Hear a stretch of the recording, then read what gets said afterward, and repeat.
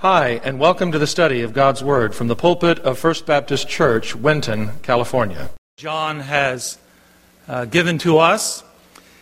It is, as we have seen, filled with the depth and the height and the breadth of theology with regard to the Son of God, who He is, why He came, all that He accomplished, why we should serve Him, why we should worship Him. All of these things are given to us in these first 18 verses. As we stated Sunday before last, the 14th verse, John chapter 1, verse 14, is perhaps the greatest text in all of the New Testament. There are a lot of wonderful texts in the New Testament. John 3:16, 2 Timothy 3:16, Ephesians 2:8 and 9, Romans 10:9 and 10. We could go on and on and on and on about favorite texts that we have learned from and that we have enjoyed and that we have declared to be our life text. But here, the 14th verse of John chapter 1, the Apostle John sums up the life of Jesus Christ in one sentence. The Word became flesh and dwelt among us, and we beheld His glory. The glory is of the only begotten of the Father, full of grace and truth. John, as an old man, after having spent a couple of years on the island of Patmos, had been released and went home to Ephesus, to the dear church that he had pastored for quite a number of years, to live out the remainder of his days, dying somewhere around age 92 to 94. And he penned his gospel and the three letters that are called the epistles of John, 1 John, 2 John, 3 John, and the book of the Revelation, some while he was on the island of Patmos, some after he had returned home from that prison island. But he looks back over his experiences. He looks back over the life of Jesus. And as he concludes who Jesus truly is,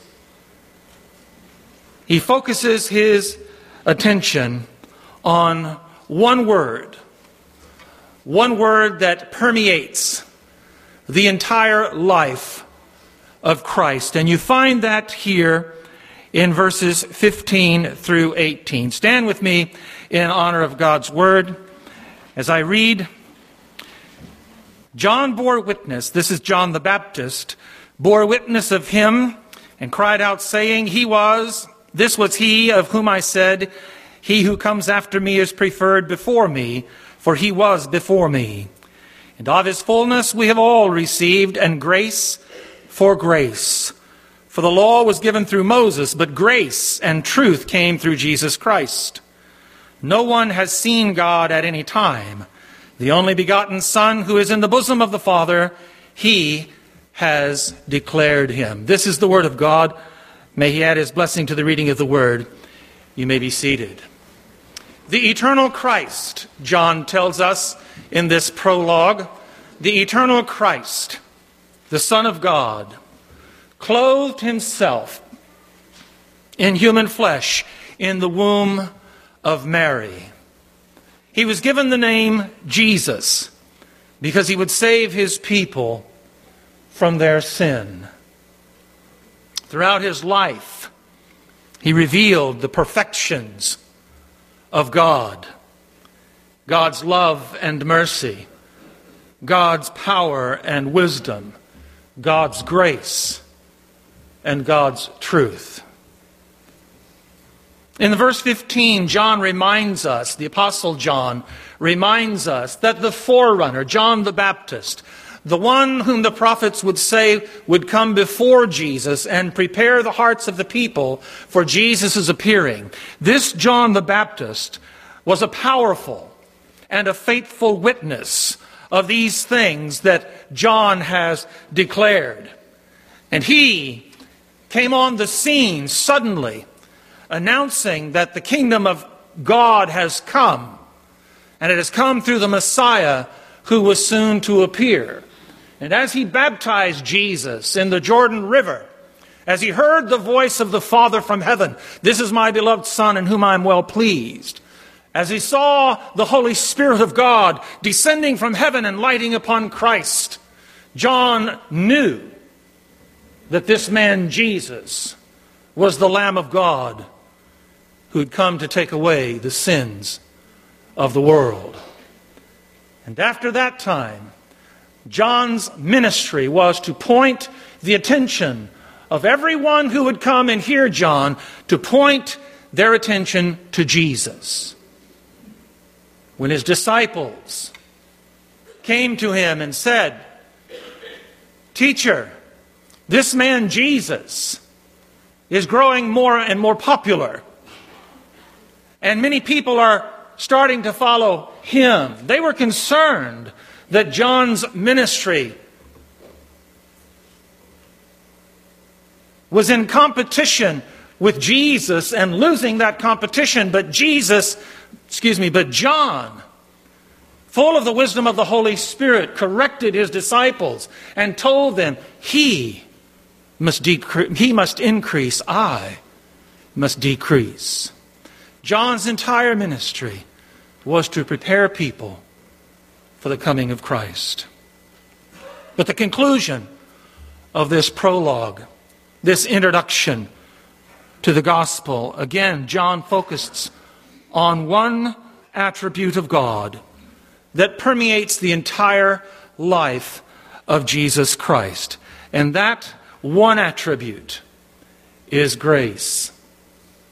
All of the perfections of God are summed up in this one marvelous attribute called grace. The entire plan of redemption is revealed and empowered and made effective by God's grace. We have to ask the question, what is grace? I'm sure all of us have heard the term from time to time, but what is grace? In the New Testament, the word charis is translated quite often as being grace, but it's also translated as blessing, as privilege, favor, goodwill, kindness, or a gift. These are also valid translations of the word charis. A common definition of grace is God's unmerited favor toward us. Sometimes we have a problem with those words. We don't really understand those words, unmerited favor. Dallas Willard, in his book on the theology of discipleship, defines grace as God acting in my life to bring about and to enable me to do what I cannot do on my own. I like that. God acting in my life to bring about and to enable me to do what I cannot do on my own. But I believe my mother said it best when she told me, mercy is not getting what you deserve. Grace is getting what you do not deserve. Mercy is not getting what you deserve. All have sinned and come short of the glory of God. The wages of sin is death. And since all of us have sinned, we are all worthy of death. We stand condemned, as Jesus said to Nicodemus in John chapter 3. We stand condemned in our sin. And the result of that condemnation is that we would live a hard life here that would result in physical death and then in eternity separation from God in hell forever. But God, in Christ Jesus, has extended to us mercy. And by believing in and receiving Jesus Christ as Lord and Savior, we do not get what we deserve. Because God has extended to the believer grace so that we will get what we do not deserve. And that is forgiveness, peace with God, eternal life with Him in His kingdom forever. That's grace. Getting from God what we do not deserve. I want to explore this concept with us this morning in the few moments that we have. But just think about God's grace. God giving to you what you do not deserve. What are some of those things that God has extended to you that you know in your own heart and your own mind you do not deserve? Salvation, love, forgiveness of sin, mercy, fellowship with Him. Fellowship with Him.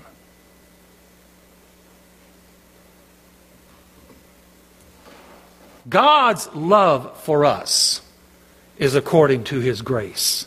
Amen? If God were not a gracious God, we would not know His love at all.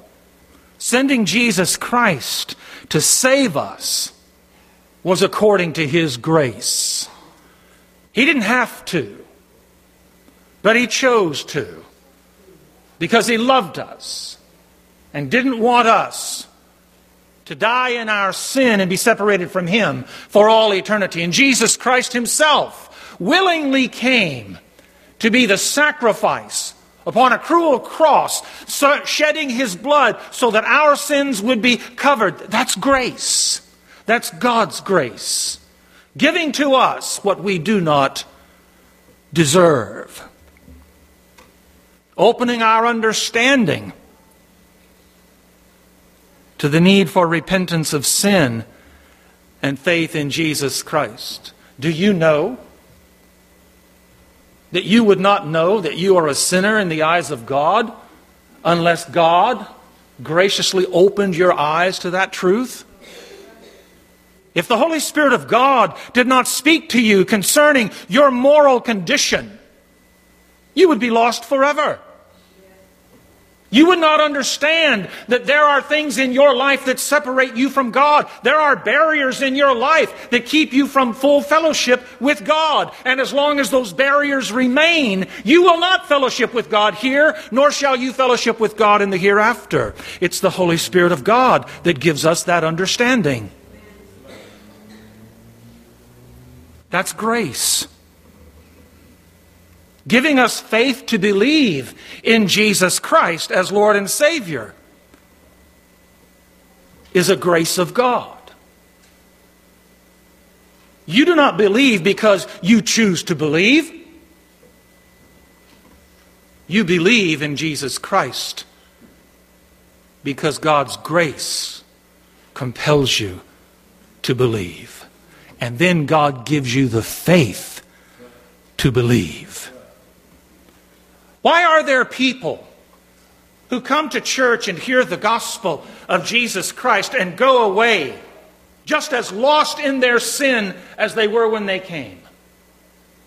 Why are there people who will open the door and listen to a gospel presentation and then close the door and return to their life as it was before they ever heard that gospel presentation? Why are there people who will read the Bible, and they'll read about Jesus, and they'll read about the love of God, and they'll read about the forgiveness of sin, and they'll read about eternal life in heaven, and they'll read about the horrors of hell and separation from God, and they'll close the book and say, well, it's just a compendium of ancient literature, has some good things to think about, but the truth of God never impacts them. Why is that? Why is it that they don't have the kind of faith that is necessary to believe in Jesus Christ and to be saved? Because that faith to believe comes through God's grace.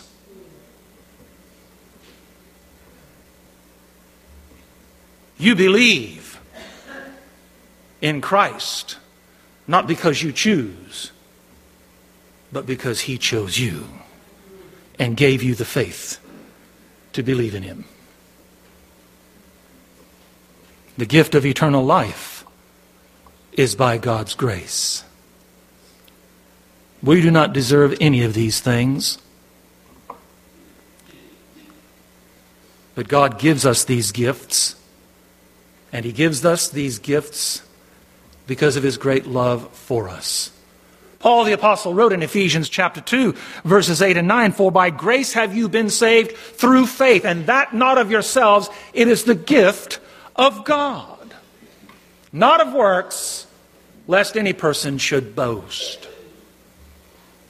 Grace and faith are gifts from God. Undeserved, unearned gifts from God. I'm not saved because I deserve to be saved.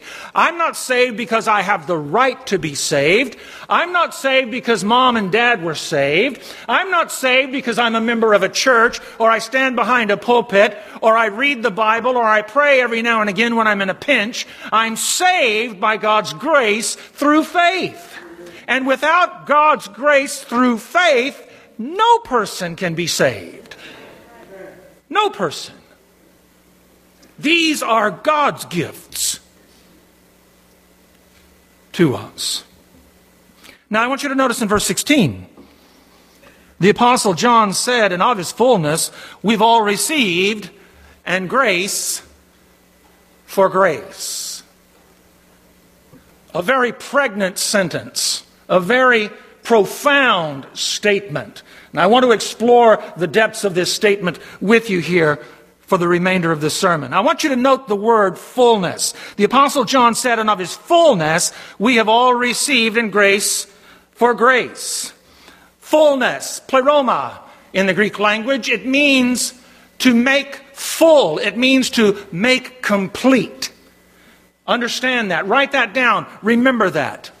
The fullness, it means to make complete. It means to fill up to the brim. In Colossians chapter 1, verse 19, the Apostle Paul writes, "For it pleased the Father that in Him, that is in Christ Jesus, all the fullness should dwell." All the fullness of what?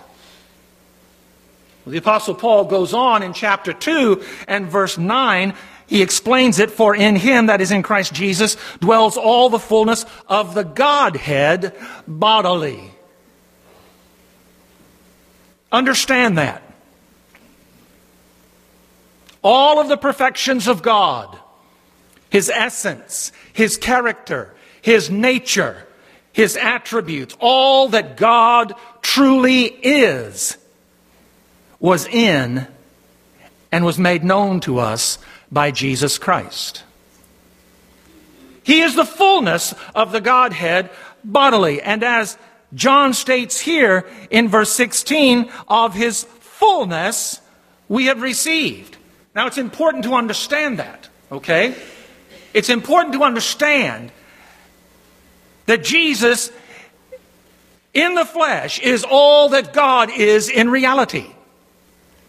Jesus in the flesh is all that God is in reality. That's why Jesus could say to His disciple Philip, "He who has seen me has seen the Father." That's why He could say to the Jews, "I and my Father are one." And He wasn't just expressing to them the fact that they're both on the same page, that they think alike, that they believe alike. Jesus was declaring to them a statement that was profound. My Father and I are truly one. One in character, one in essence, one in purpose, one in spirit, one in mind, one in heart. Truly one. All that God the Father is, Jesus Christ is. The Bible teaches us that Jesus is fully God and fully man. And the word here, pleroma, means that he was completely God and completely man. But I want you to notice again, in verse 16, the Apostle John said, of his fullness, or of his completeness, we have received, and grace for grace. Jesus Christ is the fullness or the completeness of the Godhead in bodily form. But what about you and what about me? What about those who put their faith and trust in Jesus Christ? The Apostle John says here, in speaking of the Christian, his fullness or his completeness, we have received. We have all received. That's what it means to be saved. That's the mystery of salvation. But that's also the dynamic of salvation. All that Jesus is, when you became a Christian, when you confessed Jesus as your Lord and Savior, all that Jesus is came into being in your life. In John chapter 1 and verse 12, the apostle writes, as many as received him, to them he gave the right to become the children of God, to those who believe in his name. To receive Jesus Christ is to trust in or to have faith in him for who he truly is. You're not saved because in your mind you believe that Jesus Christ lived 2,000 years ago. You're not saved because you believe in your mind certain facts about Jesus Christ, that he was a good teacher, that he was a prophet, that he was a religious man. You're not saved because you believe in your mind that he was martyred upon a cross by the Romans. That's not what belief really is. That's not what salvation really is. You have to receive Jesus Christ into your life for who he truly is. The Son of God, the Messiah that God has sent, the only Lord and Savior capable of forgiving you of sin and giving you eternal life in him. That's what it means to be saved. John goes on to say in verse 12 that we need to believe. To all those who believe, they're saved. To believe in Jesus is the opposite of rejecting Jesus. To believe is to willingly accept him for who he is. To believe is to understand and to accept who Jesus Christ truly is. To receive is to appropriate that in your life by faith. They're the two sides of the same coin. So when a person is saved, he receives all that Jesus Christ is, living in him through the person of God's Holy Spirit. John chapter 14, verses 15 and 16, Jesus told his disciples, if you love me, keep my commandments, and I will pray the Father, and he will give you another helper. He will give you another helper. Paulos Parakletos. One of the same kind. One of the same kind. He will give you the helper that he may abide with you forever. So when you are saved, the Holy Spirit of God comes to indwell you. He comes into your mind and your heart and your spirit. And who is the Holy Spirit according to Jesus? He is Christ living in you. He is the allos Paraklatos. He is one of the same kind as Jesus Christ. I want you to turn to Colossians chapter 2. Colossians chapter 2.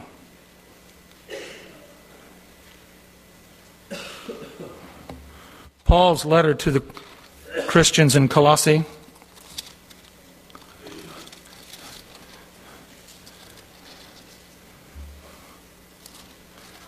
In verse 9, which we read just a few moments ago, but I want us to look at 9 and then verse 10. Notice what the Apostle Paul said here to the church at Colossae. Colossians 2:9, for in him, that is in Christ Jesus, dwells all the fullness, that is the completeness of the Godhead bodily, of all that God is in human form. But notice in verse 10, and you are complete in him. You are complete in him, who is the head of all principality and power. Get this. Jesus Christ was and is all that God is in human form. If you are a Christian, you have all of Jesus Christ living and dwelling in you through the person of the Holy Spirit. You don't have part of him. You don't have some of him. You don't have the aspects of him that you want, and you have all of him. You are complete in him, nothing lacking. You get that? You understand that? Dear Christian friend, I know sometimes we think, well, I'm struggling in life and I'm having problems in life and things are not clicking on all cylinders like they should, and I continue to stub my spiritual toe every now and again, and how come I just can't have more of the Holy Spirit in my life? Dear friends, you have all the Holy Spirit you're ever going to get. The question is, does he have all of you? Does he have all of you? Jesus did not come into your life the moment you were saved, his right leg or his right arm or his mind only. The fullness of Christ came to live in you and make you a whole individual, complete in him. You have all of him that you're ever going to get. The problem is we restrict him. We limit him. We only ring the bell for him when we need him. When a crisis comes, we'll call upon his name, and when the crisis is over, we'll stick him back in the closet. No. That's not a Christian's life. That's not what it means to live the Spirit-filled life. That's not what it means to walk in the Spirit. That's not what it means to be a disciple of Jesus Christ. The Christian is made complete in Jesus, lacking nothing. Look with me to Ephesians. Turn left. You're in Colossians. Turn back one book to Ephesians chapter 3. And listen to the Apostle Paul as he kind of unpacks this concept to the Christians at Ephesus. Ephesians 3, verses 14 and following. For this reason, this is the Apostle Paul, Ephesians 3:14. For this reason I bow my knees to the Father of our Lord Jesus Christ, from whom the whole family in heaven and earth is named, that he would grant you the riches of his glory. Now, we could stay on that phrase for quite a while. The wealth of his glory. What is the glory of God? Those of you who've been with us on Bible study on Wednesday evening, what is the glory of God? Huh? It is all that he is as God. It's his deity. It's all that he is. His love, his grace, his mercy, his power, his wisdom, his strength. All that God is in all of his perfections. And notice what the Apostle Paul is saying to these Christians. I bow my knees to the Father. In other words, I pray that he would give you according to the riches of his glory, that he would reveal to you all that he is in you. You have all that Jesus Christ is living within you.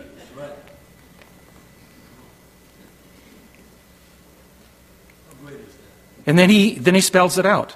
To be strengthened with might through His Spirit in the inner man.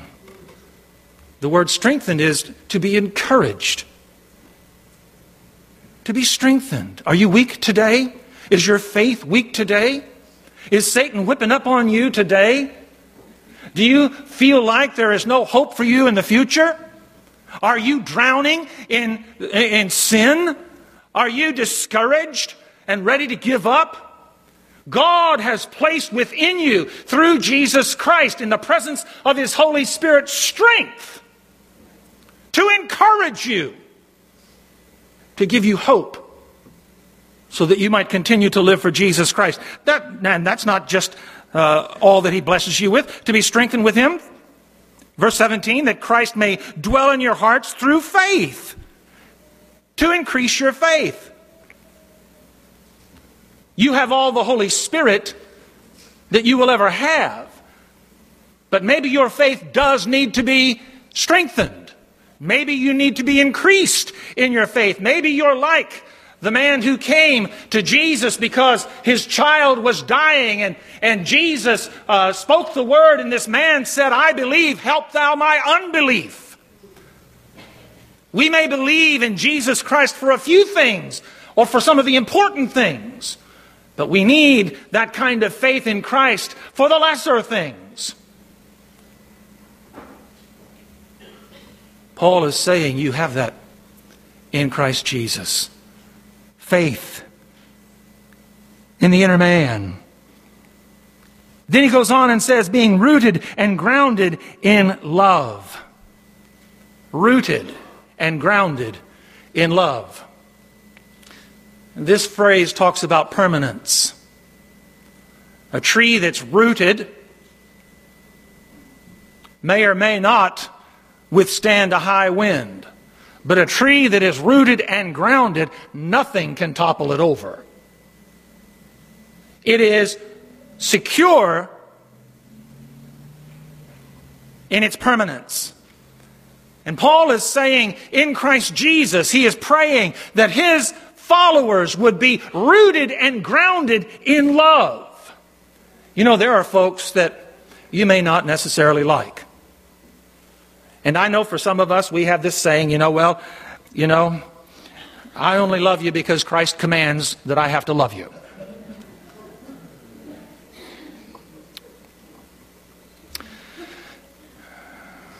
I love you, but I may not like you.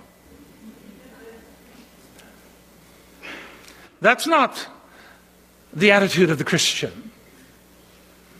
The attitude of the Christian is to learn to love others as God has loved us.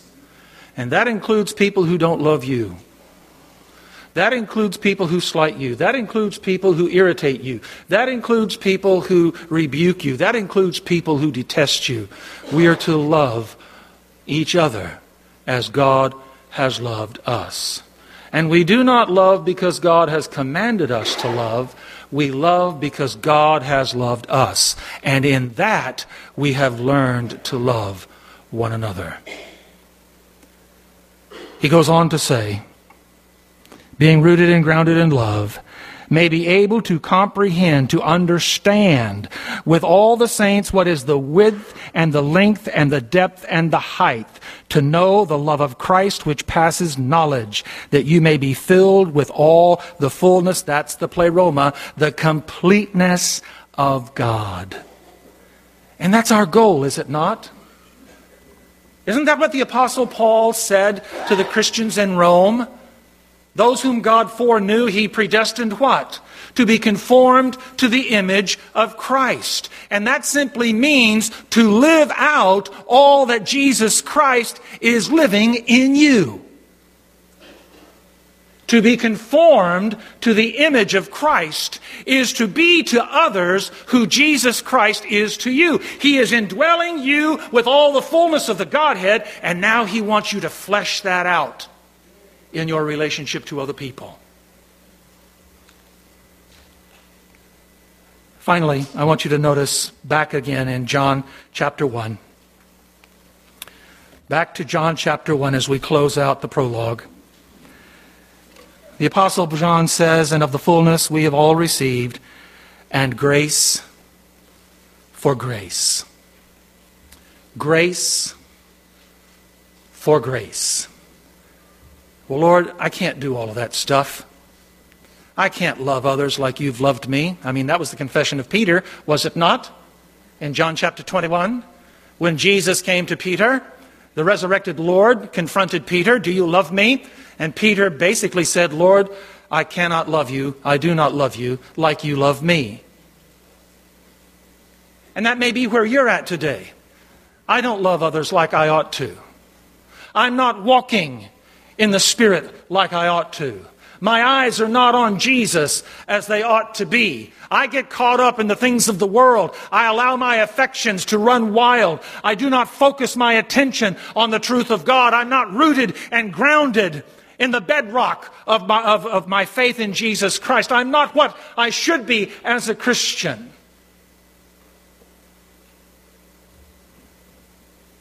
Well, here's the answer to that. John says, in verse 16, "And of his fullness we have all received, and grace for grace."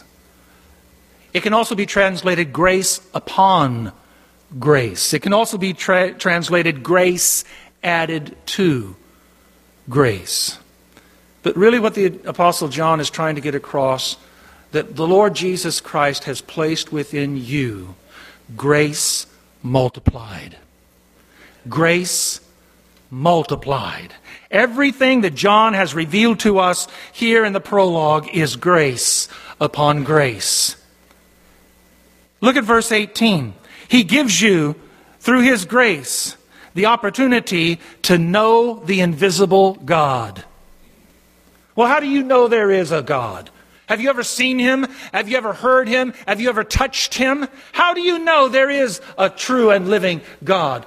Grace has opened my eyes to the true and living God. It is by God's grace that we know that He is. So we can know the invisible God. We can see Him. We can hear Him. We can experience Him in His Son, Jesus Christ. Every aspect of salvation is grace upon grace. His life, which is our light, our understanding.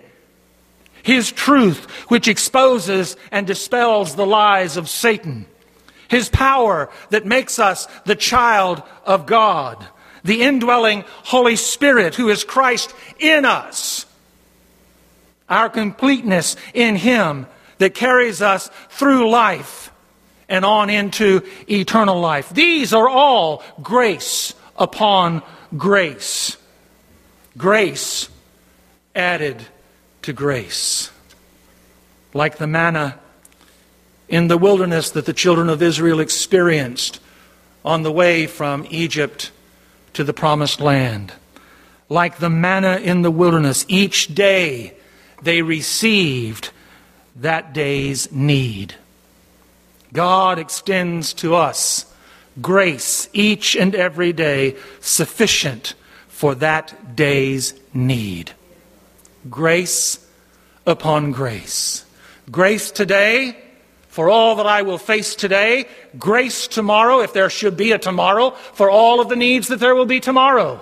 Grace multiplied. Grace renewed. Grace extended. God's loving favor. God's goodness shown toward us. It is the constant, abounding, abundant, overflowing love and mercy, power and strength, wisdom and joy that are His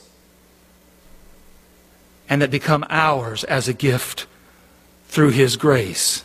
And these sustain us moment by moment, day by day, until He comes for us again. Julia Johnston said it this way: marvelous infinite, matchless grace, freely bestowed on all who believe. You that are longing to see his face, will you this moment his grace received? Are you saved today? Do you know Jesus Christ as your Lord and Savior today? Has God stirred in your spirit today, revealing to you that you are dead in trespasses and sins? And that unless you put faith and trust in Jesus Christ, those sins will condemn you to an eternity separated from God? Do you desire to know Jesus Christ, whom to know is life everlasting? Do you desire to be saved today? You can be saved. That's the promise that Scripture gives to us. Paul said that if you will confess with your lips the Lord Jesus Christ and believe in your heart that God has raised him from the dead, you will be saved. But you must believe that he is who he truly is. And you must receive him. You must commit to him. You must appropriate his life in yours if you're to be saved. Stand with me as we pray. Father, now we wait upon you and your Holy Spirit to speak to the hearts of those whom you have prepared to commit their life to Jesus. And I would ask, Lord God, that you will embolden them to do that even now as we wait upon you. In Jesus Christ I pray. David, come and lead us in a song. Pastor Powell and I will be here at the altar. If your heart's desire is to commit your life to Jesus Christ, we give you that opportunity even now as we sing. David.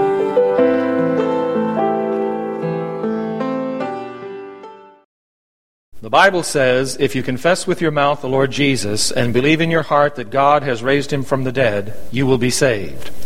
If you've never trusted in Jesus Christ as your personal Lord and Savior, we invite you to call on him now and through a simple prayer of faith, give your life to him. If you're not attending a church that honors the Bible as the Word of God, we encourage you to locate and begin attending such a church in the area where you live. The message you have just heard was preached from the pulpit of First Baptist Church, Winton, California. For more information on the ministry of First Baptist Church, Winton, please visit our website at wintonchurch.org.